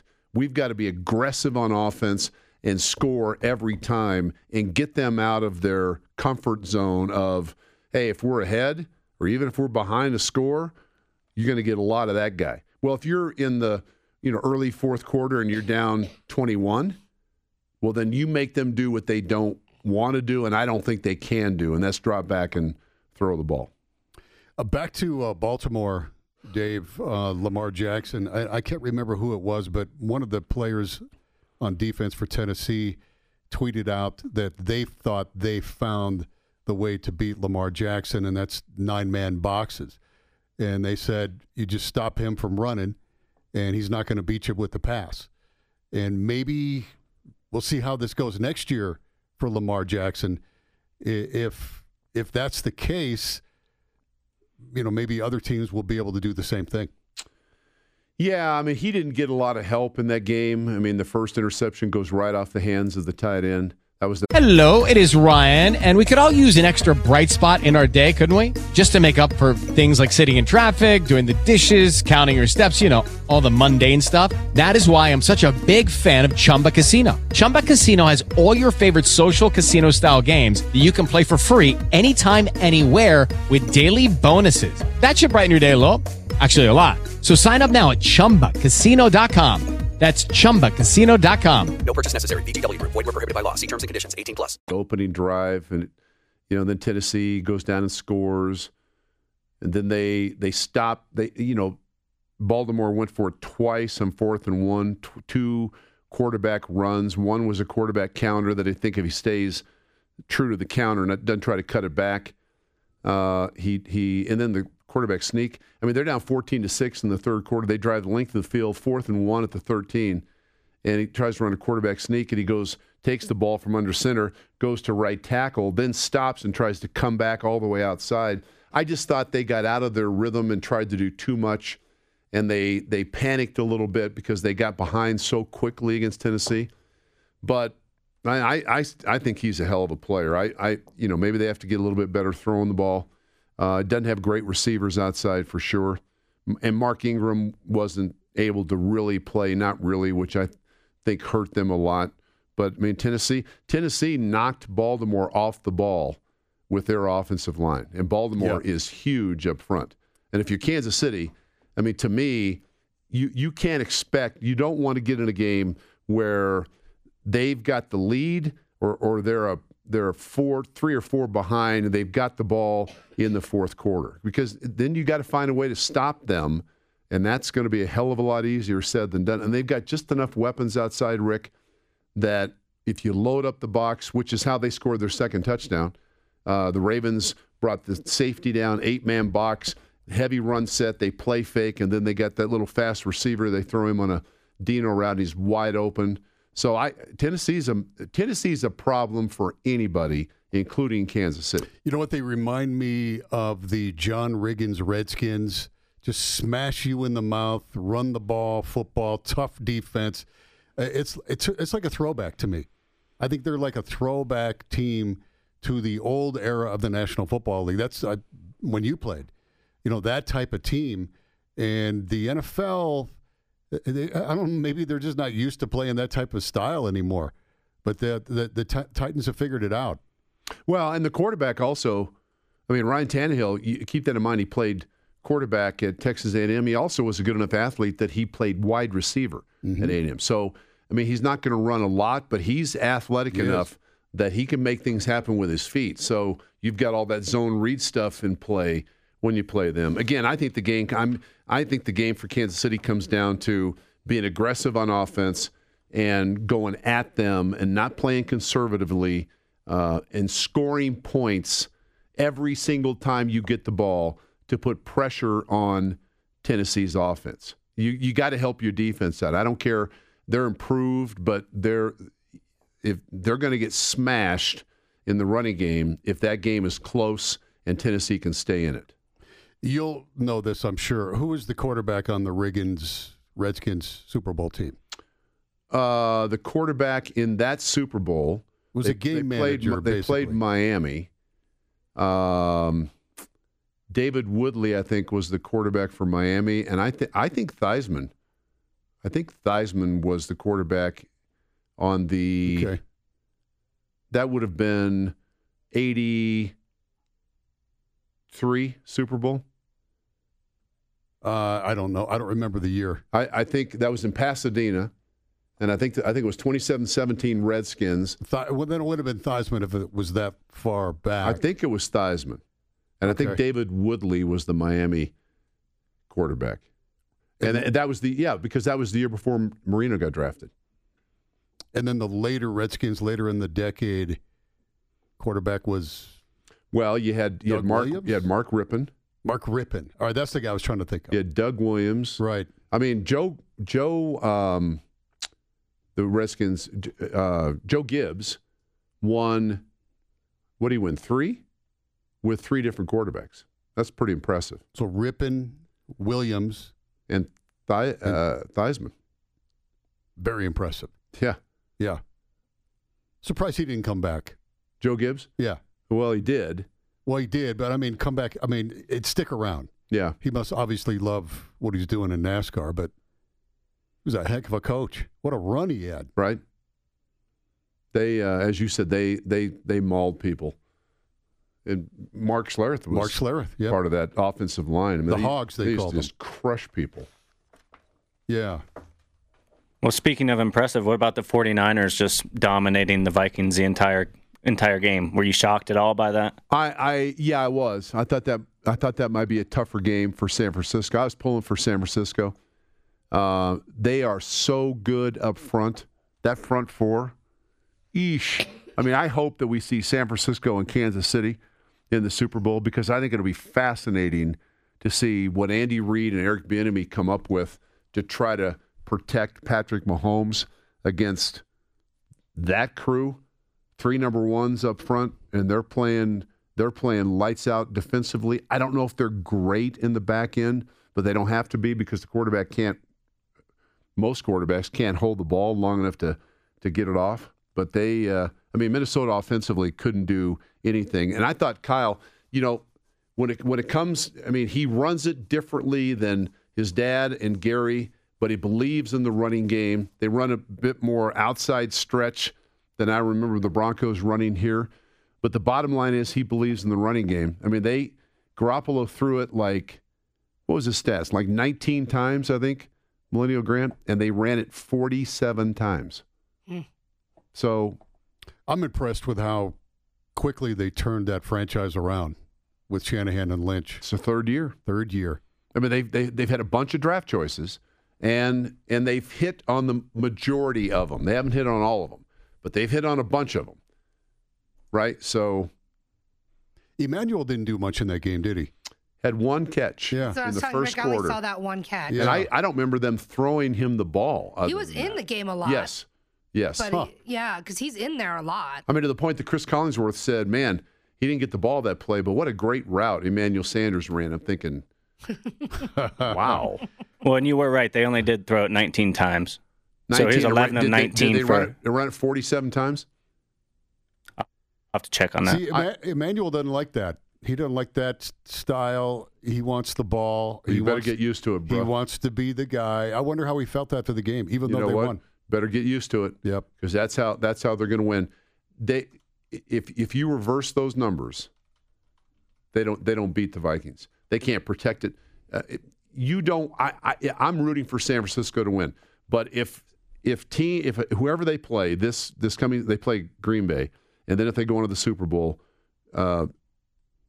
if those teams can get a hold of the Niners running game and make Jimmy Garoppolo throw the ball 35 times, I don't like the Niners doing that. I think he's a good player, but when he has to go back in the pocket in a straight drop back, gosh, there's some throws you're like, oh, where are you throwing it? I mean, Jimmy Garoppolo only threw for 131 yards. That seems pretty light, too. They managed him. I mean, they used him. He was aggressive with him early, came out and threw the ball a little bit early.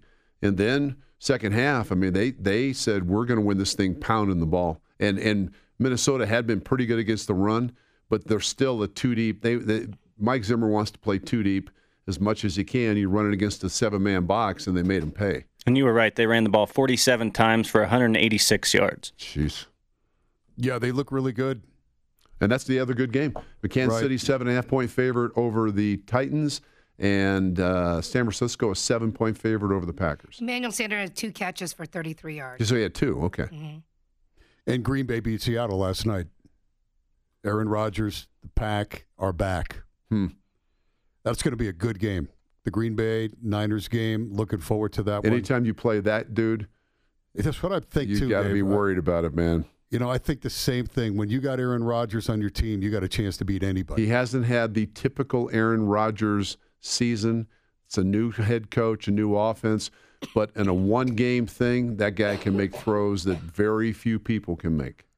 Yeah, so if you look at the Garoppolo-Rodgers matchup, you know, Rodgers definitely has a decided edge there. I agree. But the game's in San Francisco. Yep. So home field advantage. That's going to be a good one. Yeah, no, I agree. 11:25 is our time. 303-713-8585, the number. This is KOA. Now, Logan and Lewis. Dave Logan, Rick Lewis, and Kathy Lee on KOA, the voice of Colorado. Obrigado. Muito obrigado. Thank you so much.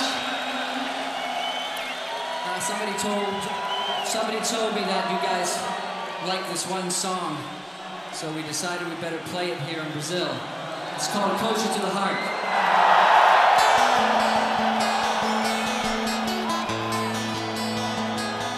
You know, it never ceases to amaze me how much music transcends nationality. It transcends everything. It's a universal language. Yep. It really is. And you don't have to speak English, obviously, because this live concert was in Brazil, but they obviously knew who Rush was, and they knew Rush's music. I mean, they're singing along. They're singing along in Brazil. Crazy. To a Canadian rock band song. Yep. Yeah, it is amazing. So powerful. It's very cool. I think we're going to get Kenny Aronoff on, the famous drummer in his own right. He knew Neil, and he did an interview with Billboard magazine about Neil Peart, and I think we just cold called him, and he picked up. Kenny's quite the character. I'm going to have to warn him that we're on live radio because he's been known to drop a few. Dragon, you might want to stay close to the delay button. No, we've had him on before. He's been at his best behavior. Right? We've had him on 2 or 3 times. I think he drops one every once in a while. Does he? Mm-hmm. Well, we do work with you. That's true. But I've learned to, curb it. Yeah. All right, we got his voicemail. I bet he'll call you back because he just texted me. Yeah. Keep an eye on the phone. Probably didn't recognize the number. No, I know. I texted him. I said, we're going to call you. Where does he live now? Try L.A.? Back. He lives in L.A., yeah. Great dude. And like I said, a great drummer in his own right, one of the best in the world. And those two did a Buddy Rich tribute probably more than 20 years ago. Neil Peart was fascinated with Buddy Rich, and he played a Buddy Rich tribute and was embarrassed about how bad he played it. You know, it's a whole different style of playing. And so Neil Peart wanted to brush up on his jazz chops and big band chops, and he started taking lessons from Peter Erskine. He consulted with Steve Smith, you know, how to get better, and Freddie Gruber, one of the great drum teachers of all time, and got better and better. And he was already great to begin with. But it's really cool when you're great and you still have the drive to get better. Man, that's magic. Absolutely. Right there. In anything that you do. Hey, as we wait on Kenny, talking about the football games coming up this weekend. Of course, big game tonight, college football with LSU and Clemson. The Tennessee Titans in October were 400-1 to win the Super Bowl. I think after the game when Broncos beat them, I think they were 400-1. They still, entering December, were triple-digit odds against winning the Super Bowl. So if you bet on them in October and you bet $100 to win the Super Bowl and they win the Super Bowl. At 400 to 1? Mm-hmm. It's very amazing. That's crazy. Yeah. I wonder what they are now. There were few believers, even in Tennessee. On December 1st, bookmaker William Hill took a $3,000 bet on the Titans to win the Super Bowl at 100 to 1. Hello, it is Ryan, and we could all use an extra bright spot in our day, couldn't we? Just to make up for things like sitting in traffic, doing the dishes, counting your steps, all the mundane stuff. That is why I'm such a big fan of Chumba Casino. Chumba Casino has all your favorite social casino-style games that you can play for free anytime, anywhere with daily bonuses. That should brighten your day a little. Actually, a lot. So sign up now at ChumbaCasino.com. That's ChumbaCasino.com. No purchase necessary. VGW Group. Void where prohibited by law. See terms and conditions. 18+. The potential $300,000 ticket is one of 6 Super Bowl bets on Tennessee at William Hill that would net 6-figure wins. Wow. The William Hill people better hope that Tennessee does not win. Yeah. And Alan Berg, who's a senior odds maker at Caesar Sportsbook, told ESPN, we'd lose a pretty good amount to the Titans in Mississippi. And in Indiana, we'll lose a pile of money if the Titans win. I wonder what the line is on the game this weekend. For Tennessee? Yeah. 7.5. Oh, 7.5. Kansas City's 7.5, and San Francisco's a 7-point favorite. Okay. Berg goes on to note, out of the 4 remaining teams, Tennessee is the best result for Caesars books in Nevada, despite a pair of $500 Super Bowl bets on the Titans at 200 to 1 that were placed by a respected customer early in the season. Wow. Titans began the week as a 7.5-point underdog to the Chiefs. As I mentioned, the Niners are a 7-point favorite over the Packers. If both favorites prevail, odds makers say the point spread on a Super Bowl between the Chiefs and the Niners, they think would open at Pick'em. Interesting. Sounds about right. Yeah. So we should have bet on the Titans in the beginning of the year. Yeah, but who would have thought? Who when saw they're 2 that and coming? 4, right? Yeah, the team that played here, I'm thinking, okay, with Marcus Mariota, I didn't see anybody outside of Mike Vrabel and the staff that the team would go this far. I don't think so. No, especially after the Broncos shut him out and shut down Derrick Henry. Of course, Mariota was playing quarterback, but still, they put in, what did they put in Tannehill? Early third quarter? Yeah, midway through the third quarter. Yeah. And Mariota couldn't, the Denver played an 8- and 9-man front. Mariota couldn't complete a quick out, a hitch to an outside guy. It just was, he lost all of his confidence. I don't know how he ever gets that back, to tell you the truth. Maybe he will. So they were 2 and 4 when they played us. That would have been 2 and 5 after us. That's probably, was that in October? Mm-hmm. That's probably when the odds were 400 to 1. Yeah. Then we played them October 13th. Yeah, and we were talking about Vrabel being on the hot seat, maybe being fired. Right. And now he's 1 game away from the Super Bowl. That's right. Now he's the one branch off the Belichick tree that looks like maybe is a good coach. He may be the only one. Am I right? Well, he's one of the. Romeo Crennel is currently the defensive coordinator of the Houston Texans. I just felt bad for him yesterday. I'm like, dude, you got to do something. It was like a locomotive coming down the track at 100 miles. They couldn't get them even remotely slowed down. They scored on 7 possessions. They scored 7 straight touchdowns. Yeah, it's like a bad dream. I was at the Phoenix airport watching the game. Texans up 24-0 in the second quarter, and I thought, okay, well, it's going to be a blowout. I get off the plane. I'm like, wait. I checked the score. I think it was 35-24. I'm like, come on. No way. Oh. This can't be right. Yeah, that was epic. As you said, epic proportions. I know Broncos fans don't normally root for the Chiefs. I am. I'm rooting for Andy Reid and Eric Bieniemy. I mean, the Broncos aren't in it, right? I didn't lose anything in Houston. I haven't lost anything in Tennessee. So I hope the Chiefs haven't been to a Super Bowl in 50 years. I'm not rooting for them. I like underdogs anyway. You rooting for Tennessee? I'm gonna root for Tennessee in the game. I think it would be just make it really interesting. Yeah, and we got our boy Wesley Woodyard on the team, which I like to see him win. I mean, Mahomes is going to be around for the next 10 years to 15. He's going to get plenty of chances to win. I hope Tennessee knocks him off.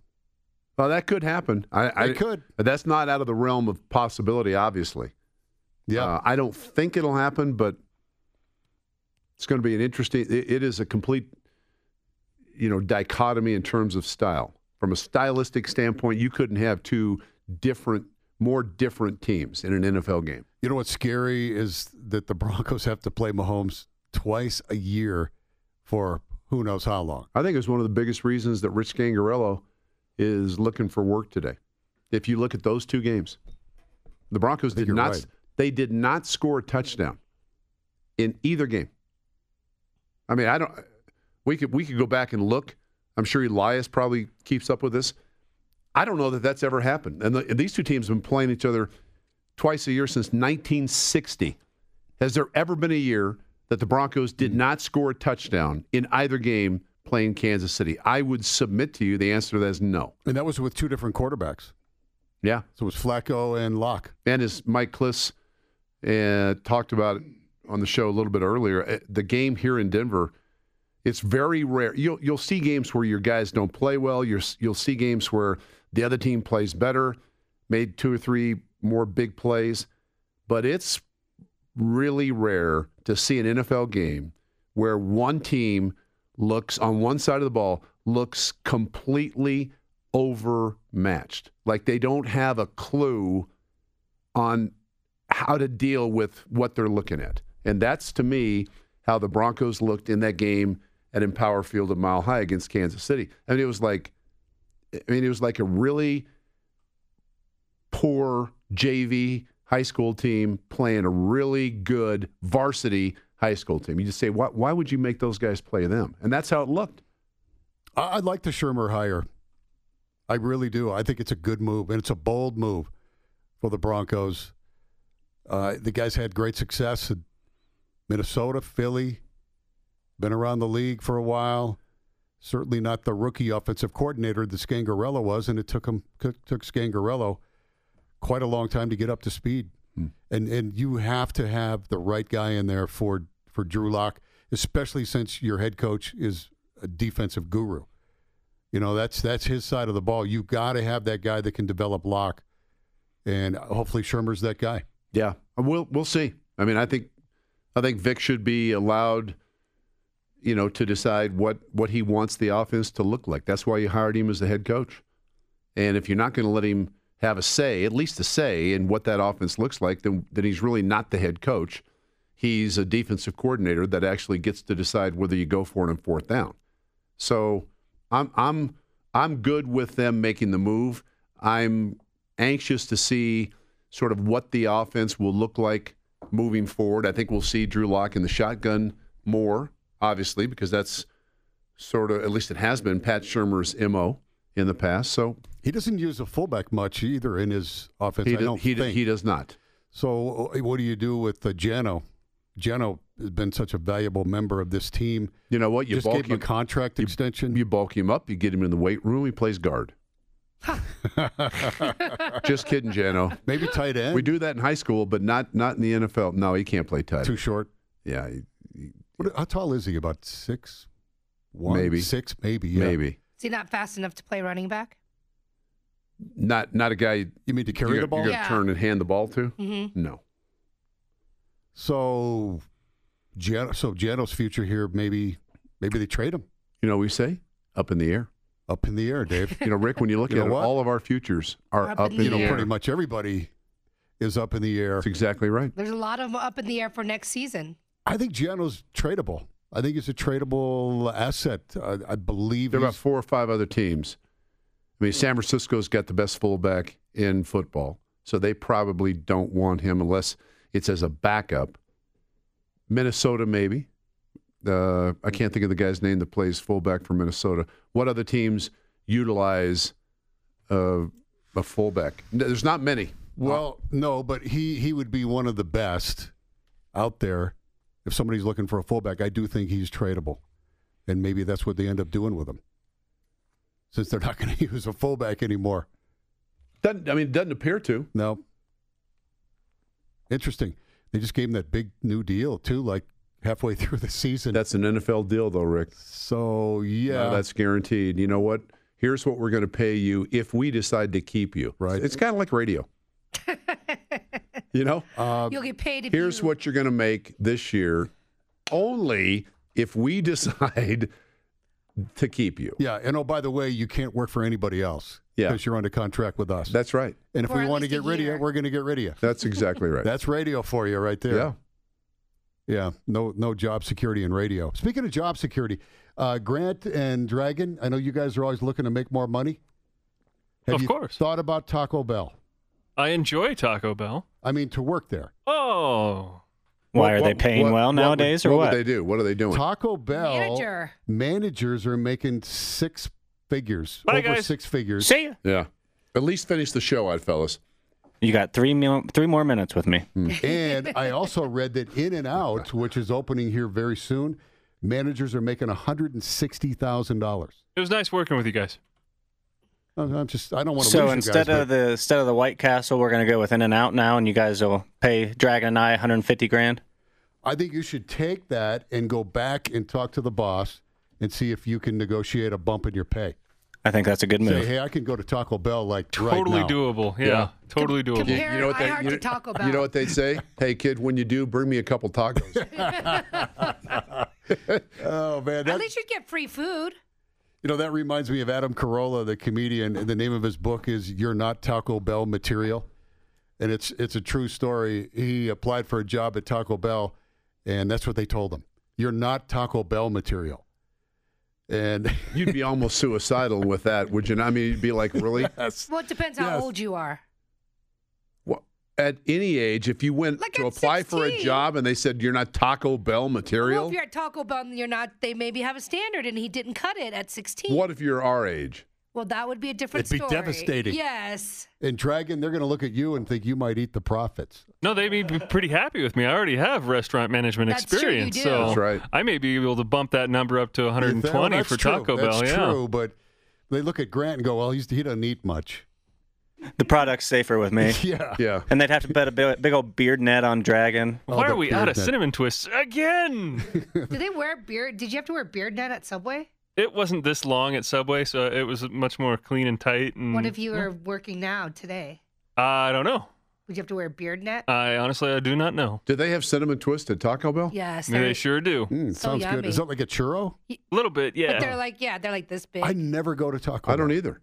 Ever. I mean, I did when I was a kid. Right, when I was a kid. I go to Taco Bell once a week for my son.